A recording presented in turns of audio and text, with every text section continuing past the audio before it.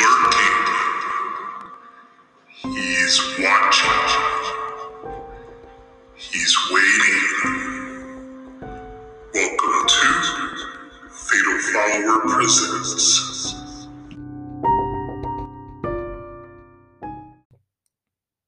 Hello, listeners, and welcome to Fatal Follower Presents. And also, happy 2023. Now, before we move forward, I just wanted to do a short little recap of why 2022 was so fantastic with horror movies, horror books, and everything in between. So, there's a lot of people giving their best of lists of 2022. Lots of podcasts are doing that, a lot of the horror websites, and so forth. And I didn't want to throw mine out there exactly just for a whole episode for that because a lot of them will overlap. A lot of our best of lists as horror fans are going to be pretty similar. But I just wanted to throw out quickly some of the movies I think worked for 2022 for me. A big year right off the bat last year, The Cursed, which was an indie effort, kind of harkened back to the old Hammer looking movies with some creature feature werewolf effects in it. And that was a really solid way to start the last 2022. Scream was a great way to reintroduce newer audiences to the franchise and keep existing viewers intrigued with the story. And I can't wait to see what Scream 6 is going to bring. And The Black Phone was a strong horror movie for me. I really dug the Joe Hill adaptation, and acting was phenomenal, and it just worked. Um, Moving into the fall, I was a pretty big fan of Barbarian. I think that was my favorite movie for 2023. Great surprises, really great acting, and a kick-ass story.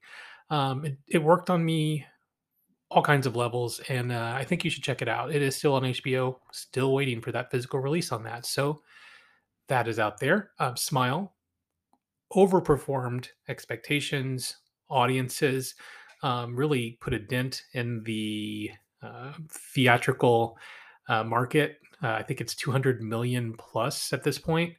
Really strong acted by Sosie Bacon and really cool practical effects and a kick ass ending. That was a movie that actually grew on me throughout the year, and I've given it a couple more watches and I'm really into it. So I like it. I'm looking forward to what they're going to bring on a sequel.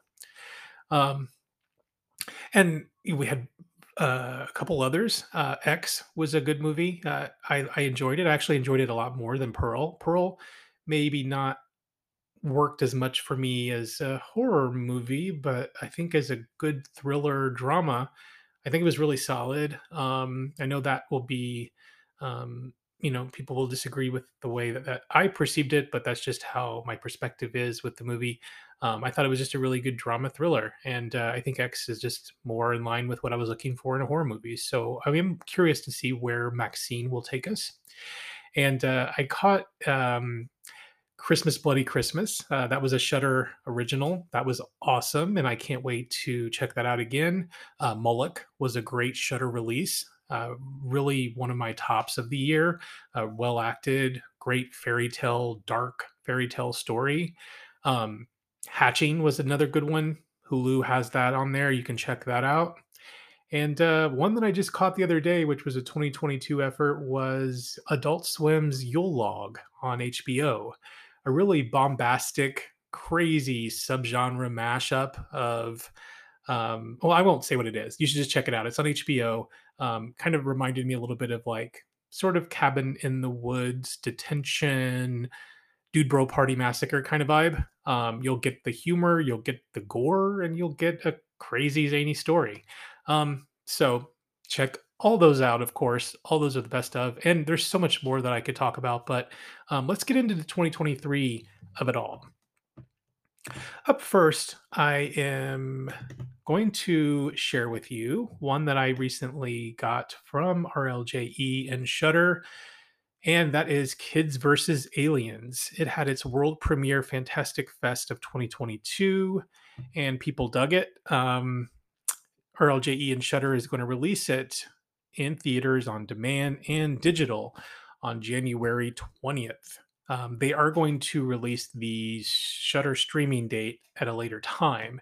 This is directed by Jason Eisner. Now, if you recognize that name, he did an entry in VHS 2, he did the ABCs of Death, and famously Hobo with a Shotgun. Um, so, this is about all Gary wants is to make awesome home movies with his best buds. All his older sister Samantha wants is to hang with the cool kids. When their parents head out of town one Halloween weekend, an all time rager of a teen house party turns to terror when aliens attack, forcing the siblings to band together to survive the night. Now, this is going to be maybe not necessarily entry horror, but there are elements of it that may read as entry horror. But for the most part, this is more in line with the recent Psycho Gorman movie. I think it has those terrible, twatty kids that are battling something, whether it's an alien, whether it's monsters. Like Psycho Gorman didn't work for me, and neither did this movie really. Like, this isn't one that I would revisit, only because I'm not into that subgenre of horror. Like, it's kind of comedy, horror, entry level, but with gore and cussing. And I'm not as much into the unlikable kids characters. Uh, Even some of the characters on Stranger Things kind of grate on my nerves a little, but this is just to the extreme. But there are some really cool deaths in this. There are a couple moments that are really fun. I think if you're into Psycho Gorman, you will get a lot out of this movie. So I recommend it for that. If I was going to rate this, I would say it's maybe a 6 out of 10 for me. But you might dig it a lot more.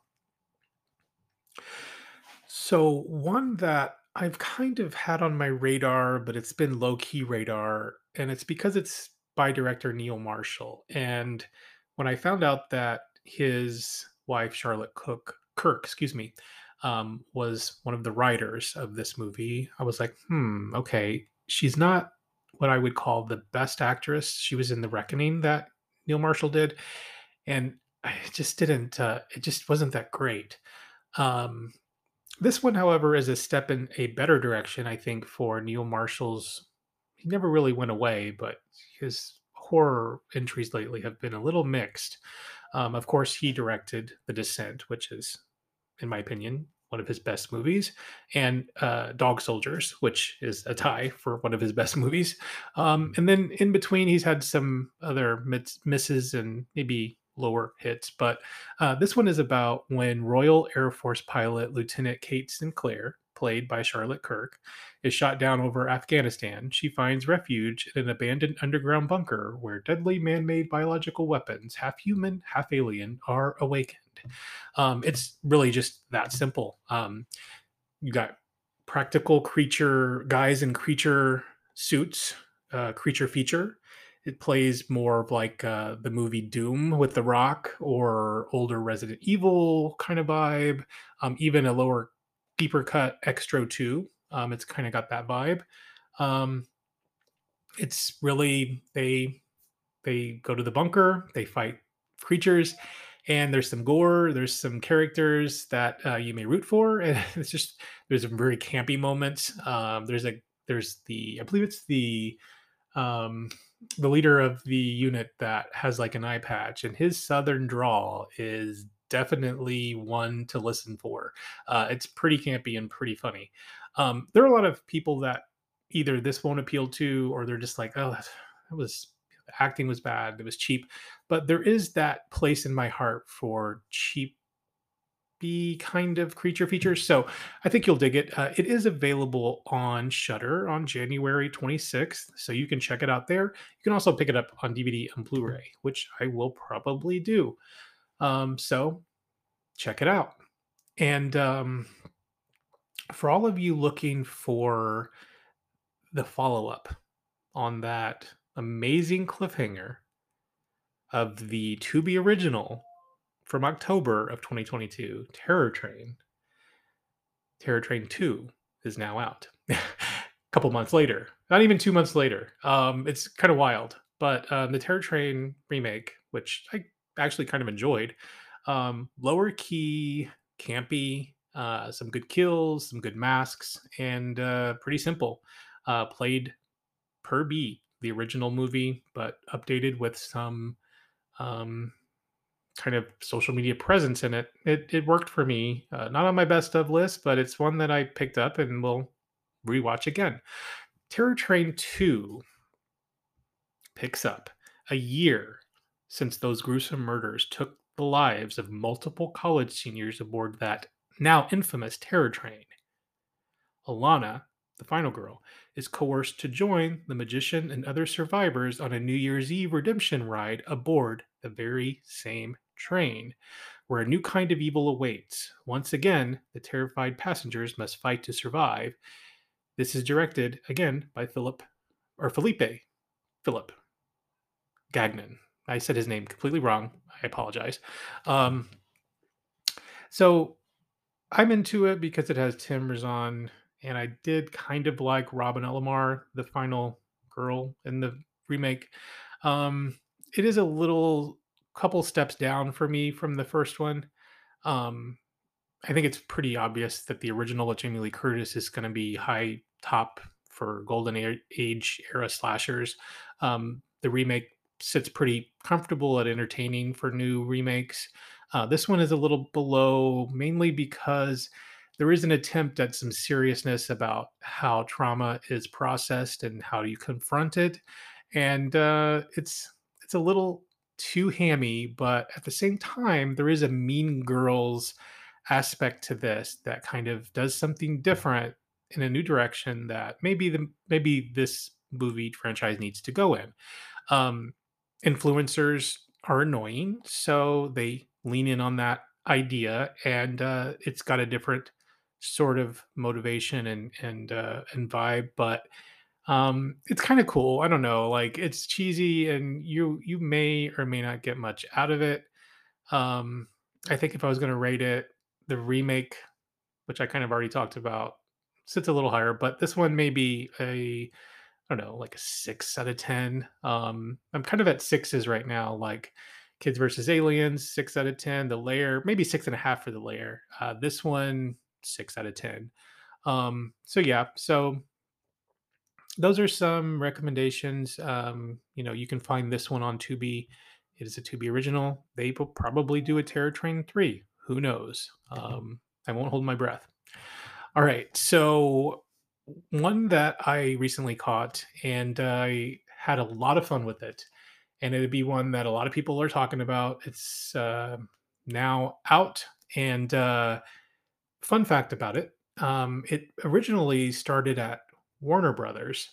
And because Warner Brothers has Annabelle, they decided not to go with it. So James Wan and company shipped it to Universal Blumhouse with their recent collaboration with Atomic Monster. And Megan is now a Universal title, which means there is the potential possibility of a Chucky crossover. So that could be fun and exciting. But to be honest, I don't even need it. Like Megan was, to me, was perfectly fine as its own thing. I'm pretty excited for it. If you haven't gotten to check it out yet, definitely check it out in theaters. It's directed by Gerard Johnston. He directed a really fun movie called Housebound. This is produced by James Wan, Jason Blum, and written by Akilah Cooper, who I'm really fanning over now because she wrote *Malignant*, which is one of my favorites. She wrote Hell Night or Hell Night Hellfest. Excuse me, I had to look. Which I kind of thought was a cool lower cut movie, and I'm kind of more excited now for The Nun 2 because she's writing it. I hope that it's campy. I want more of the campy slashery horror that is fun and light, but still brutal in many ways. Um, and speaking of Megan being brutal, Akilah Cooper recently went online and talked about how her script, yes, was bloodier. Yes, it was gorier. And there is a potential for a unrated cut. So, and I think they're going to put it together and release it as well. So that would be awesome. Another movie that was recently released, theatrical and unrated, was The Invitation, which actually played a little bit better with the blood and bit of gore.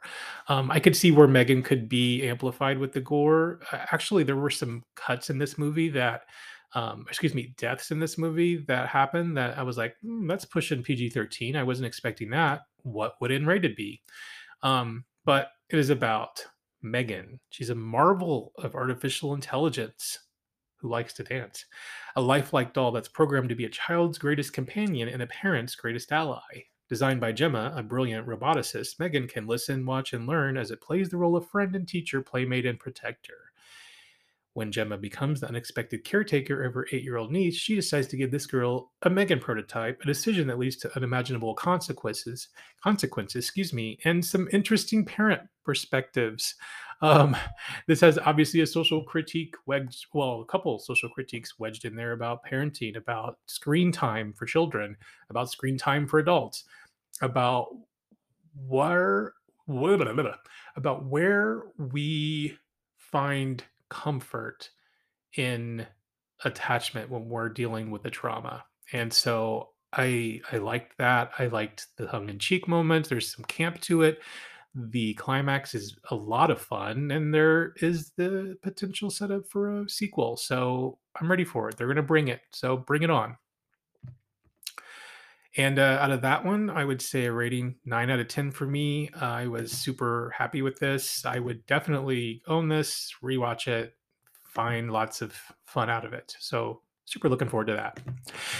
There's a lot of movies coming out that I'm really looking forward to in 2023. To start off, there's a interesting idea of a movie, more action fantasy horror coming out called The Devil. Well, it will be out by the time this episode airs. The Devil Conspiracy sounds pretty fun. I'll let you know if I end up checking it out. Fear is coming out from the director of Dead Tone, which is a throwback slasher from the mid 2000s, I believe. We have obviously Scream 6 is coming out. We're going to see Ghostface in New York City. Cannot wait for that. I believe Insidious is going to be coming out over the summer. We have Salem's Lot, The Nun 2, lots of stuff, lots of releases, Blu-ray physical releases. Vinegar Syndrome just dropped a whole bunch of fun goodies that I can't wait to receive. Christmas Bloody Christmas is getting a Blu-ray that's going to be coming out in a couple weeks, or well, a couple month, I believe. They're also going to be dropping that VHS 99, which I'm looking forward to. Lots of physical, lots of stuff out. Lots of books that are going to be hitting the shelves. I picked up a lot of books last year, and I'm looking to see what new horror is going to bring. I currently am reading a book called The White Spaces, which is an interesting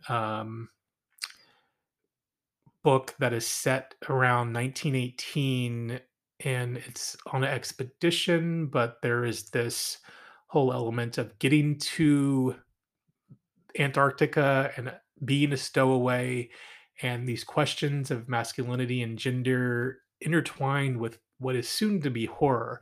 I haven't gotten far in the book, but man, is it really good! And it's called The White Spaces, and I recommend you picking it up. It's a new book that's out that I picked up at one of the Barnes and Nobles sales. It's by Ali Wilkes. It's basically an alternate history horror supernatural kind of novel. Excuse me, I cannot talk today, but I recommend that. Another book that I wanted to push. It is from fellow Fatal Follower presents follower and overall friend, horror fiend, Matt Bell. Matt Bell is a writer of horror and non-horror, and he recently dropped Rise of the Nasties. If an army of winged corpses hatches in the woods, does it make a sound? Hell yes, it does. Abe Calhoun is one of the good guys. He's the mayor of Brownwater and a prominent figure in the church. His thriving farm continues to rescue refugees, allowing them to begin new lives in picturesque upstate New York. However, dark whispers of his true nature are confirmed when he decides to plant more than seeds in the soil. When Maya Blair's bestie goes missing, she reaches out to her coven for help. What follows is a harvest of revenge like no other. The Mosquito Prince is born, scores of wiggling eggs hatch, and a war begins between humans, insects, and hybrids. Thus begins the rise of the Nasties. A really cool cover. You can pick this up now. I picked mine up on thebookpatch.com. Check it out. Look at Matt Bell's profile on there, pick up Rise of the Nasties. I have not gotten to read this yet because I have lots of things I'm currently trying to dig through, but I cannot wait to read this, and it looks like a fun read. You can also check out All the White Spaces at anywhere you pick up your physical media. Um, and that's it. Lots of things I recommend, lots of 2022 that I still need to catch up on. Um, so yeah, I mean, there's so much all the time horror, all mediums of horror that it's hard to keep up and a little overwhelming at times. But I think I look forward to the most is connecting with you all out there and just having the conversations that I've had with fellow horror fiends about the movies we watch, the books we read, the stories we tell and listen to. And it was a super year of podcasting for 2022. And while this podcast has evolved from many different ways that I used to present it, I really like where I'm at now with being able to suggest things that I've watched and have you connect with me online and talk about them. I think that is an organic way where we can still become friends and I can still get out there what I recommend and keep it positive. There will be guests in the future, but as of now, because of the amount of busyness in my life, that's where the show is. So I appreciate you hanging on and keeping tuned in.